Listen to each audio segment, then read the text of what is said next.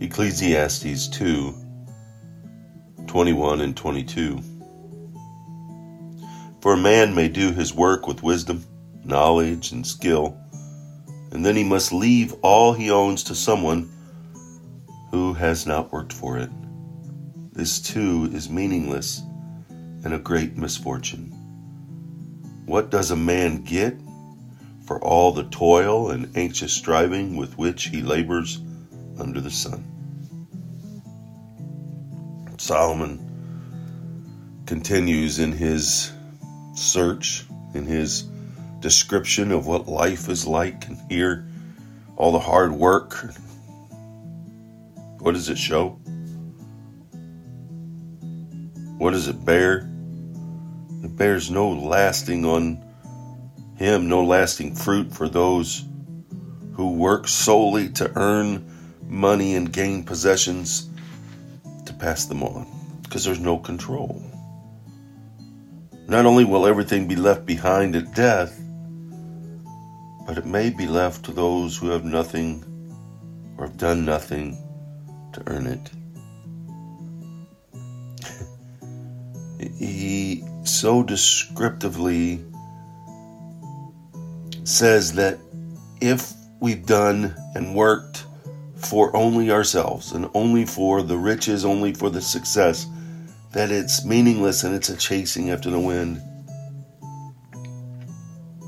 I've been walking through Ecclesiastes with several men that I disciple, and even a group of men in a Bible study, and you could actually take each, just like the whole scriptures, all the Bible, all God's holy word, and take it verse by verse, and just, if you take the time and just look at it and meditate on it and study it, man, you can hide that word in your heart because of the meaning that it has.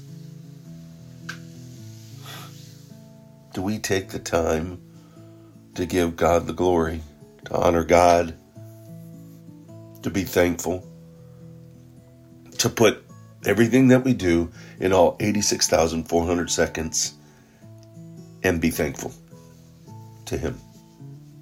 He's available. He knows all things. God is in control. Are we committing our life to Him? There's so much meaning when Jesus reminds His disciples that to follow me, you must deny yourself, pick up the cross, and follow Him. You can't follow two masters. He's telling us here that it's not about us. It's not about who we are, but whose we are. Are you serving Him? Are you serving the God above? Solomon's son, who inherited his throne, was often foolish. Hard work done with proper motives, caring for your family, serving God is not wrong. We must work to survive, and most important, we must be responsible for the physical and spiritual well-being of those under our care. But the fruit of that work, the fruit of our toil and labor, done to glorify only ourselves, will be passed on to those who may later lose or spoil it. That toil, the acronym TOIL, trust, obey, intentionality, and loyalty.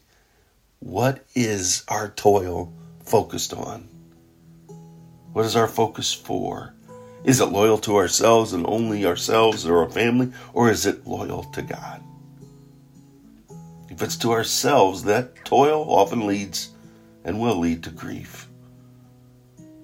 While serving God and toiling for Him leads to everlasting joy.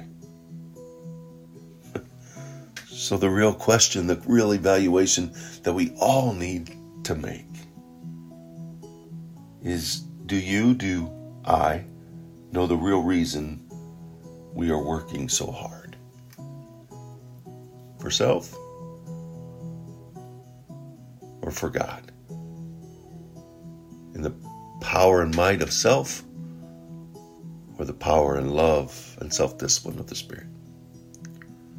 Evaluate so you can see what's your true motive, and what are you toiling, and who are you toiling for? Make it God. Go out, make it a wonderful God-filled day, remembering that Jesus loves you. And I can truly say, so do I.